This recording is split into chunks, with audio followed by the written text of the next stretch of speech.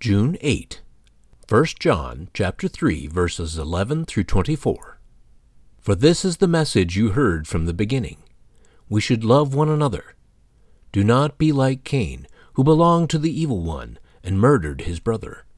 And why did he murder him? Because his own actions were evil and his brothers were righteous. Do not be surprised, my brothers and sisters, if the world hates you.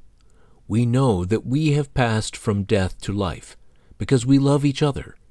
Anyone who does not love remains in death.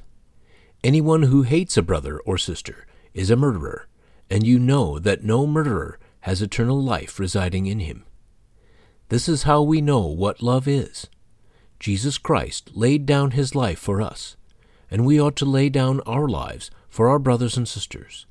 If anyone has material possessions and sees a brother or sister in need but has no pity on them, how can the love of God be in that person?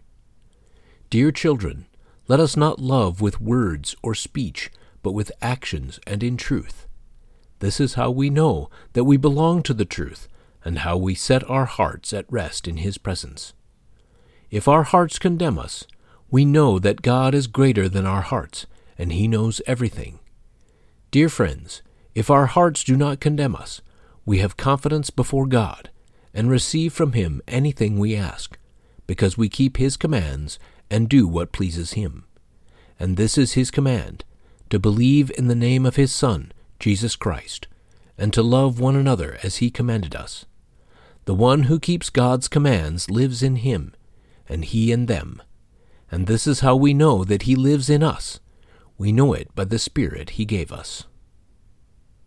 How would you like to consciously practice Jesus-like love this week?